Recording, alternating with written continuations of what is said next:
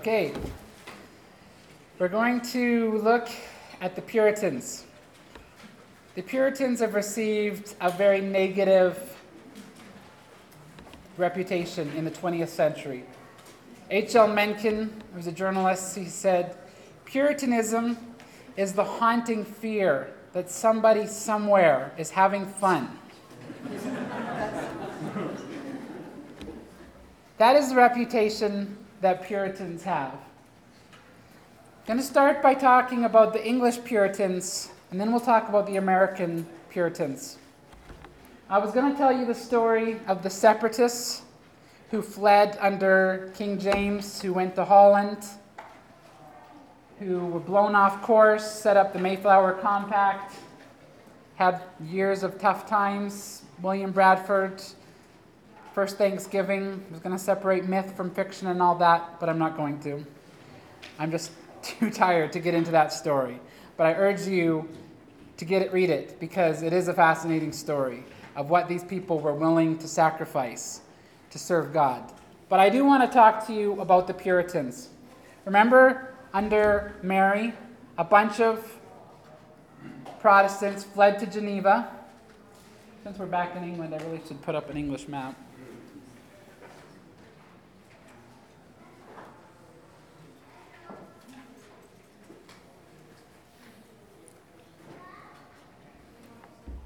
That's England, and that's Scotland. A bunch of English people fled to Geneva, where they were very taken with the ideas of Calvin. When under Queen Elizabeth, when they came back to England, they brought these ideas of a purified church. Listen carefully, these were the basic ideas that set the Puritans apart. The first idea was they were completely dependent upon God for their salvation. They knew their own depravity, and they knew how much only God could save them. None of them were looking to their works. A second point about Puritans is they were of the Reformed branch, which wanted simple services. They were very concerned about idolatry and wanted to serve God in spirit and in truth. Third point, they were passionate about preaching. Preaching was something that was new. Because before you'd go to church and you'd have the magical ceremony and you would go away thinking that your spiritual walk was good. But the Puritans said, no, the way to sanctification and transformation is to have your mind transformed by the Word of God. The preaching of the Word was very important. So they brought in plain style preaching, sometimes using dramatics, but they realized that that was the most important part of the church service, was not coming to church where you'd have a magical experience with transubstantiation. You'd come to church and you'd be transformed by hearing about God's sovereignty, about God's love, about your instructions for life. They also believed, like Calvin, that God was sovereign over the world and that nations had a duty, had an accountability to serve God, and that when a nation disobeyed God, when a nation ignored God and went away, God would bring punishment on that nation. The idea of covenant was very important to the Puritans. As a church, you would make a covenant before God and with each other that said, I am here to watch over your soul. I'm going to do everything I can to keep you accountable. We are now one body. And if anybody in this body sins, it's going to affect everybody. The Puritans were very big on this idea of accountability because they knew if that there was sin in the midst, the whole body was going to suffer. We have become so individualized in our thinking that we think, if I sin, I'm only hurting myself. And if we look at a brother or sister in Christ, we're not too concerned about their spiritual state because it's only affecting them. Puritans didn't see it that way. They realized we are a body. Whatever affects one person affects all of us. They cared about who a person married because a marriage A good marriage affected the community. A bad marriage affected the community. Very important. They cared about heresy because heresy spread. Puritans were not big on religious tolerance because to them there was one God and his truth was real. Some people who are tolerant, they're only tolerant because they don't really believe that truth exists.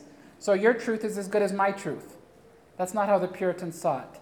They saw it, if you believed something false, you were endangering your soul and you were endangering the lives of everybody you touched.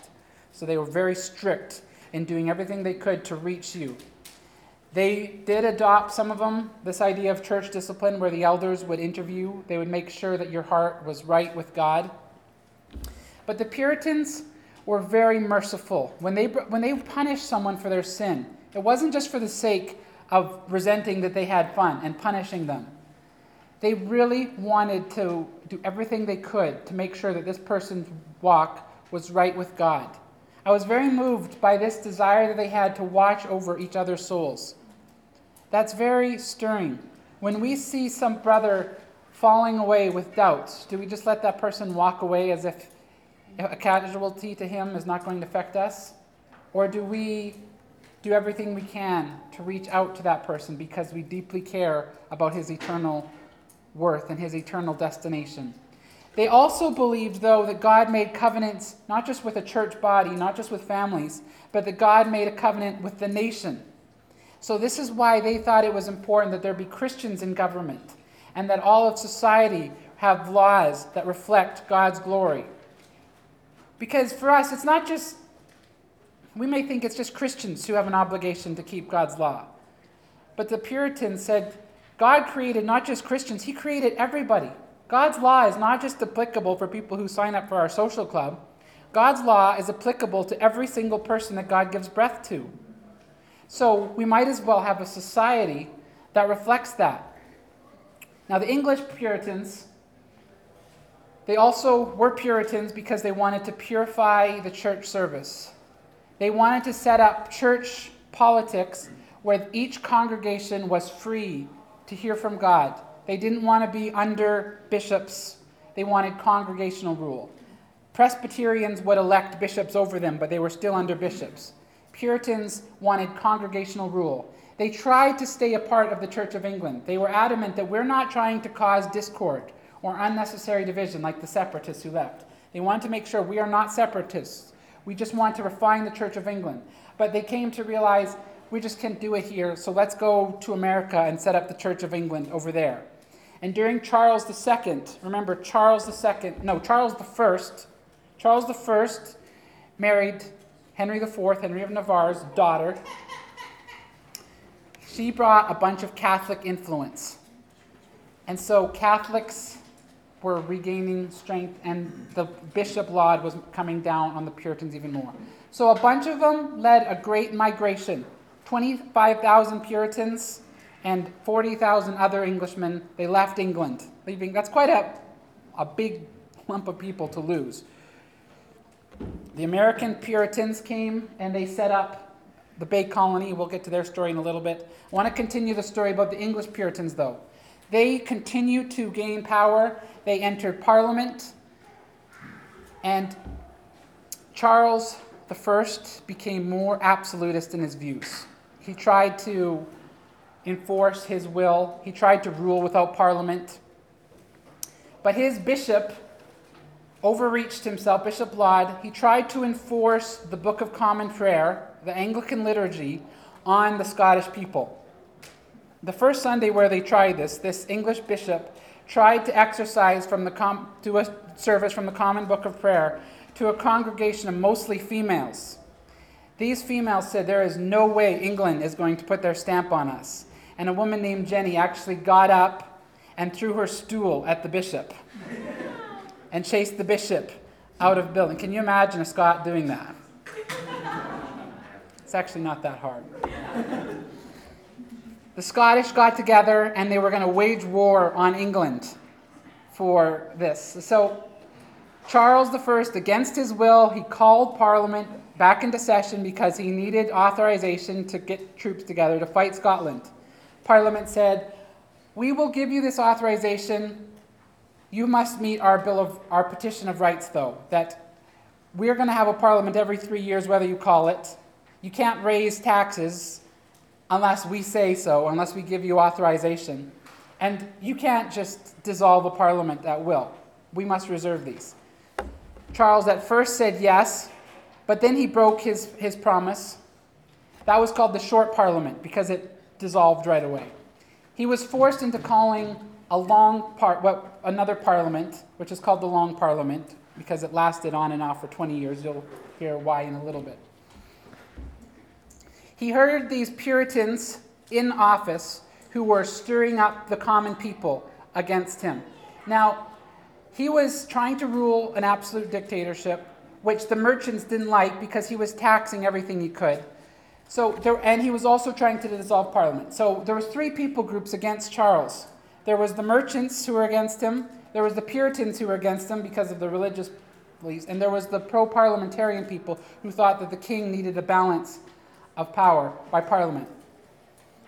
King Charles marched into Parliament. He was the first English king to do this. The king was supposed to stay out of Parliament so that people could feel free to speak their voice. But he came in with armed men, and he was going to capture the vocal Puritans who were against him. They had already fled, but Charles raised an army, a royalist army, and the English Civil War started. At first, they were defeating they were called the Roundheads because Puritans didn't like long fancy hair or wigs, and they just often had short cropped hair, so they were called the Roundheads. The Roundheads it was the Roundheads versus the Royalists, or the Cavaliers. And at first, the Royalists were winning all the battles, but a man, a very devout Puritan by the name of Oliver Cromwell, started devising strong military tactics. And he gave this whole battle spiritual significance. They would sing hymns. He would rally them according to biblical principles. And they started solidifying around that, and they started winning battles. And they ended up defeating the Royalist armies. They killed Bishop Laud. They captured Charles, and they had him in jail. And there was peace for a few years. Then Charles made an agreement with the Scottish. He said, I'll turn England into a Presbyterian nation if you help me. So the Scots bit. They tried an uprising where they freed Charles. Cromwell came down hard again. This was the second civil war in England. And this time when they captured Charles, they had him executed, which was a big mistake because a lot of the people who were fighting did not want to abolish the monarchy. The monarchy was part of the English psyche. They only wanted to limit the monarchy. So to see Cromwell actually murder Charles was very difficult for them to see. A picture of Charles with a crown of thorns around his head, looking saintly up into heaven, started being distributed, and it looked like Charles had been completely butchered by Cromwell. Cromwell abolished the monarchy. He abolished the House of Lords. He kicked out anybody out of Parliament who was against Puritan views. The Parliament that was left was called the Rump Parliament. And it started setting up these laws. At this point, people were more scared of Puritan Cromwell than they were of the king, because he was outlawing the theater, bear fighting, anything that smacked of corruption. They were coming down hard on it. There was some good things to Cromwell's army. He was very important on education and encouraging literacy. Cromwell set himself up as Lord Protectorate, which was his version of a new kingship. He thought being a king would make him proud, so he didn't want to be called king. But he died, and his son was no able ruler. And so people invited Charles II, who was Charles I's son, who had been living in Europe, who was a cousin to Louis XIV, and Charles II admired Louis XIV, his absolute views. Charles II was a very immoral man. He brought back the theater, but theaters, ironically, were more raunchy and explicit than they were before. It was amazing how when you try to legislate morality like that, it creates rebels. And there was this rubber band effect, where they were delighting in making the theater as corrupt as possible. 20 years later, though, natural sensibilities took in, and once again the plays were proper and all the raunchy comedies that were popular were naturally gotten rid of. I think we can take a lesson that when we try too hard to push our morality, sometimes this is going to cause a boomerang effect. Charles II had no heir. So when he died, it was given to his brother, James II. James II was very pro-Catholic, but he was an old man. They thought he could humor him. He had 2 daughters who were Protestant. I thought, we can live with his daughters when they take the throne. We'll just let James II die as a senile old king. But then he married a younger woman, and he did have a son. And Parliament realized, now we have a problem, because he's going to want to enforce Catholicism on him. So they invited William of Orange, who had married James II's daughter, Mary. They invited him to England. It's called the Glorious Revolution. They took England.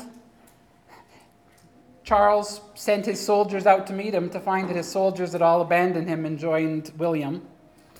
So William and Mary ruled for a while. William was Dutch. He didn't really care about England. But people loved his wife, his wife Mary. When they died without children, William's sister Anne, also a daughter of James II, she became queen for a while, and she was also loved. At this point, though, sorry, I am killing that phrase to death at this point. But at this point, Anne left no children. So they passed a rule that we'll have, it was called the Act of Settlement, which said that, yes, next in line is, the next Protestant in line is the one who gets the throne. So the next Protestant in line was George, who was a great-grandson of James I. And he'd been in Europe. He only knew German. He didn't even know English. But he was the next Protestant in line. He came to England, and this was when the Prime Minister first became a part of England. Because George knew no English, he appointed Robert Walpole to be his representative. And he had a cabinet of advisors. And the leader of that cabinet of advisors was Robert Walpole, who was the first Prime Minister of England. And gradually, the Parliament and the Prime Minister, where before it was answerable to the King, became answerable to Parliament. So that brings us up about 1730. Just jump back in history to the Puritans. I'm going to switch the map.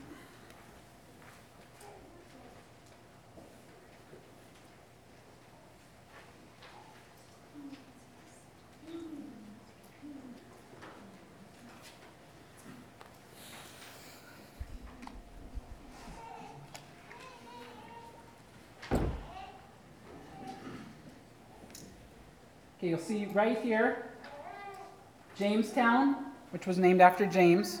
It was in Virginia after the Virgin Queen. Was established down here. The Mayflower had been blown way off track. They were hoping to be in Virginia. They ended up way up there in Plymouth. The Bay Colony, which was about 1,000 Puritans who arrived in 1630. John Winthrop was their governor. When he arrived, he was a godly man. He had a stirring speech. He said, people, let's work together. Let's put other people's needs ahead of our own. Let's ignore our rank of lord or whatever position of wealth you have. Let's all pull our weight together. And let's create a city on a hill that shows the world what a city, what a nation that follows God's laws. We will show the world the blessings that will follow when we have a nation that wants to follow God's laws. That was the start of the Bay Colony. And this is the whole New England area where the Puritans left their mark. Literacy in the New England areas was higher than anywhere else in the world because it was so important to be able to read the Bible. That was so important that you hear. Just in 1636, just 6 years later, they established Harvard as a seminary to train ministers. You have to remember back then, they didn't have the History Channel, they didn't have CNN, they didn't have Twitter or Facebook. Surprisingly, I know in the last one. The minister was the most educated person in the colony. He was all of those things. He was CNN, he was the newspaper, he was the Discovery Channel, he was Mythbusters. He was the one who was educated and would study and devote his time to study so that the people who worked, and they would listen to him 3 hours in the morning and 3 hours in the afternoon and evening, where he would teach them a Christian worldview and the latest in news and science. And so the minister was a very educated person. That first winter in February, they were starving. They cried, they had a fast day, they cried out to God, and just then a ship came in February with food. But a man by the name of Roger Williams was also on the ship. Cotton Mather, who was writing a history of the New England area, he talked about this windmill in the Netherlands that was whipping, so the wind was so strong that it set the windmill on fire, and it set the town on fire. He said in 1631, we had a young man who had the wheels in his mind going so fast that he set the colonies on fire. He was referring to Roger Williams, who brought, first of all, Roger Williams had a very esteemed view of himself. He had a passion for purity, but he could not admit that he was wrong. And he had continually alienated people until the only person he could have communion with was his wife. And he had doubts about her. Some of his radical ideas were that you should not be enforcing religion on other people, even though the Puritans said, what? That would endanger our souls. We have to do that. That's part of watching each other's souls. And he would respond by saying, no, you can't enforce faith. Faith, to be genuine, has to be voluntary. It has to come from the inside. He also had this crazy idea that the land belonged to the Indians, and that we should be forced to buy it from them, not just claim it because of a charter from the king. But anyways, he was very outspoken in his beliefs, and he was forced to flee the Bay Colonies, where he lived with the Indians for a while and bought some land for them and established Providence, Rhode Island. And there, this was one of the first places in North America where there was religious freedom. He made sure that you were free. It's very important to him. He did, however, have trouble with the Quakers. Roger Williams had written books about how you must have freedom of conscience and other people can't coerce. So when he tried to coerce the Quakers, they would show him passages from his book and say, look, you said this, we're just living by it. Quakers are known as peaceful, pacifist people, and that's what a bunch of them became. But a bunch of them were also very disturbing of the peace. One marched into a Puritan service, threw some bottles on the ground and said, this is to symbolize basically what God wants to do to you if you don't repent. Quakers were started by George Fox in England. George Fox was a poor man. He knew the Bible very well, but he believed that what was most important was direct revelation from God. He didn't like the idea of churches telling other people what to do. In their church services, there was no liturgy, there was no bulletin, there was no agenda. People would come with a blank slate and they would sit there until they received a message from the Holy Spirit. And anybody was free to receive a message from the Holy Spirit that he would give them. Some people would come a long ways to hear George Fox. And some Sundays the Holy Spirit wouldn't give him anything, so he was just silent the whole service, much to the disappointment of the people who had traveled a long way. They were pacifists. A man by the name of William Penn was became a Quaker. Charles II owed him a debt. He said, "You can pay me by giving me this tract of land." You can see it. Yeah, right around here. Right around there. Which he then bought from the Indians. And William Penn, he said, "I want this holy experiment where I will set up a land where everybody is free to worship God as his conscience dictates." And so Pennsylvania became a place where there was also religious freedom. The other place where there was religious freedom was right there in Maryland. Maryland was named after Charles II's wife, Henrietta Maria, as a place for persecuted Catholics to come to North America. But Catholics were not the majority of people who were coming to North America. So they also had an act of toleration. So Maryland, Rhode Island, and Pennsylvania were the places where religious freedom was a start. Just quickly give you some history on these other states. We had up here the Bay Colonies, who are spreading to Boston and Salem, Plymouth, and Hartford, Connecticut, which was also started by an offspring of the Bay Colony. Then we have down here, Virginia.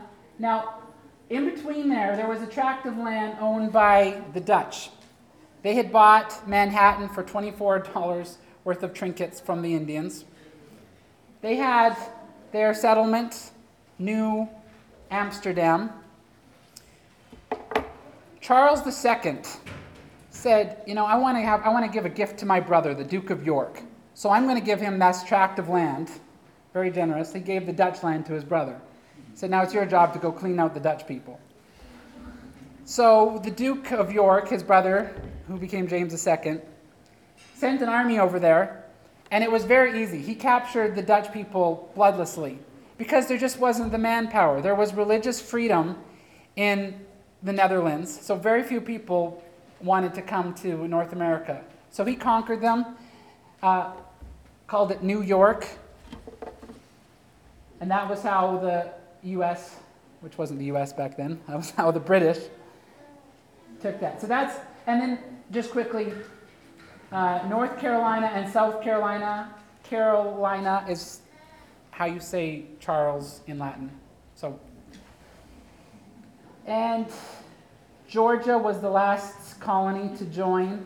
It was a place set up to empty London's prisons. That was where they sent orphans and prisoners that they didn't know what to do with. But life was so hard in this that a lot of prisoners were given the choice between execution or the hard life of Georgia, and a lot of them chose execution.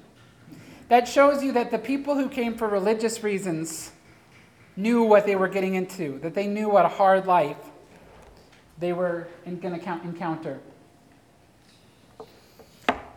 The Puritans were greatly admired up until this century because contrary to, we live in an individual age where the idea of someone telling us what to do boils our blood.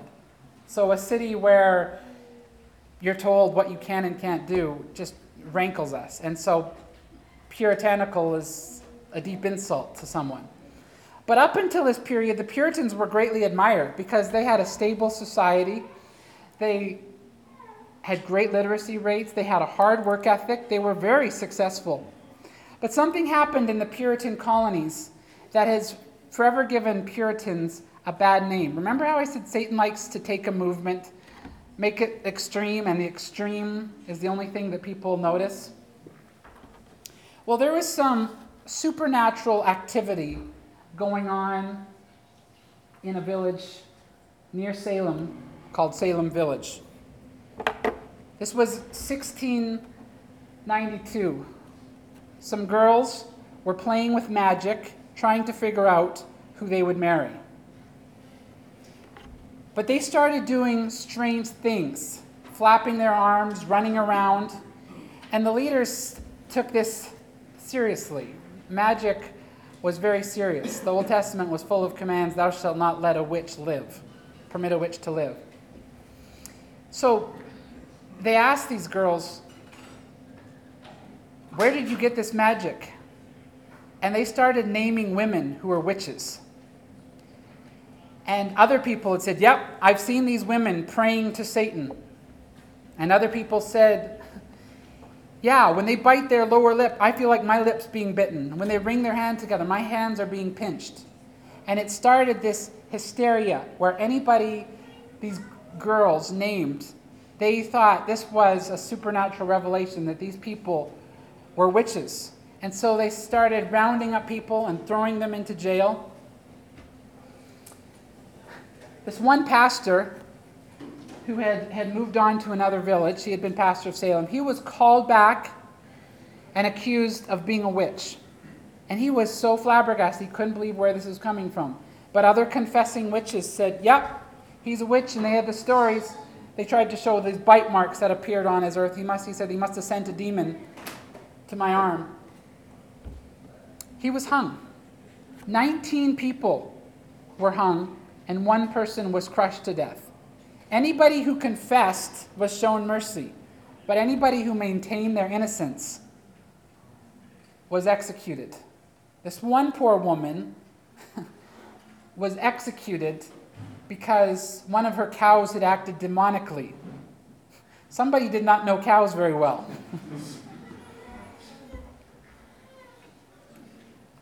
I think all cows are demon-possessed. But finally, Increase Mather said, we've let things get way out of hand. He said, it's better that 10 guilty witches live than one innocent person be put to death. Samuel Sewell, who was one of the condemning passages, was reading a verse in Matthew that said, if you had loved mercy, the innocent, you would not have condemned the innocent. And he was so guilty, he confessed and repented of what he had done. Ann Putnam, who was one of the confessing witches, had also said, I lied. Some of these people were innocent, and I feel bad that they've suffered. And they repented. But ever since then, apparently in this area, every year they do dramas on the Salem witch trials. And when people think of Puritans, they think of irrational people who are obsessed with demons and witch hunts and completely intolerant. That's not an accurate picture. They sinned, but they repented. And there was supernatural manifestations going on at this time, where people were screaming hysterically and terrible manifestations of violence and scary things. So there was an act of Satan going on in this village. But it's colored our view of the Puritans, because these were a people who loved God. They loved to laugh. They were joyful people. Their sermons were long. They had a pole that had a knob on one end and a feather on the other end. Now, if a woman fell asleep, someone would go tickle her cheek with the feather. If a man fell asleep, they'd turn the stick around and whack him. This one man fell asleep, and he was snoring so loudly that they brought the knob over and they whacked his hand. He jumped up and said, "Curse ye, woodchuck!" He'd been dreaming that a woodchuck was nibbling on his hand. He was so mortified when he realized where he was. So the Puritans did leave a legacy for us of caring for other people. And their writings are very inspirational because their view of God is so high and exalted. And when you think about it, what makes you happier? A life of purity or a life that is tainted by sin? We think of them as dour people. But think back, what are the times in your life where you have felt the most joy? Is it when you've been dabbling with wasting your time in sin? Or has it been after when you have been repentant and you've tasted the holiness of God? Hopefully, each of you have tasted what it's like to have the holiness of God burn away any desire for sin and have completely burned away your lustful desires, and you've tasted just for a minute the beauty of holiness. Whenever that's happened to me, that's when I feel most joy. Yes, I'll laugh, but it's so much more than just laughing at a comedy. It's a laughter that comes from a deep joy. And when you think about a society that was devoted to keeping their lives pure, because anything that God tells us not to partake in, anything that we try to, God says, eliminate from your life, why do you think God does it? Because he's a killjoy, or he knows that this is going to rob our connection with God? And he knows that the greatest joy is anything that in communion with God. So when you look at the Puritans that way, you can see how there would have been joy. The Puritans, though, the second generation, fell away from God. Puritans did everything they could, and this is so sobering. They did everything they could to hang on to their young people. They were careful not to make idols of their young people, of their kids. But their young people were still falling away, getting obsessed with greed and land. And they were losing them. And in the 1675, Massasoit, by the way, was the name of the chief who had helped the separatists. Massasoit's son, his Christian name was Philip. It's called King Philip. He gathered up a bunch of other tribes and was planning this uprising. And he came on the Puritans and the separatists with such a fury. They were terrified, living in fear. It became known as King Philip's War, which by population was the bloodiest war that has ever taken place. Twice what the Civil War, by population, twice what the Civil War did, and 7 times what the Revolution, American Revolution. Just a crazy amount of blood. And for a lot of people, this was such a wake-up call that we need God. Right now we are about 1670. On Sunday, I'm going to talk about Jonathan Edwards, a real hero of mine. Next time I have a boy, his middle name is going to be Edwards because of Jonathan Edwards. That's what we're going to look on Sunday. Tomorrow, when we come back from our break, though, I'm going to talk about George Whitefield and John Wesley, 2 revivalists who came and tried to infuse some of the Spirit's life back into these established colonies and call them back to God.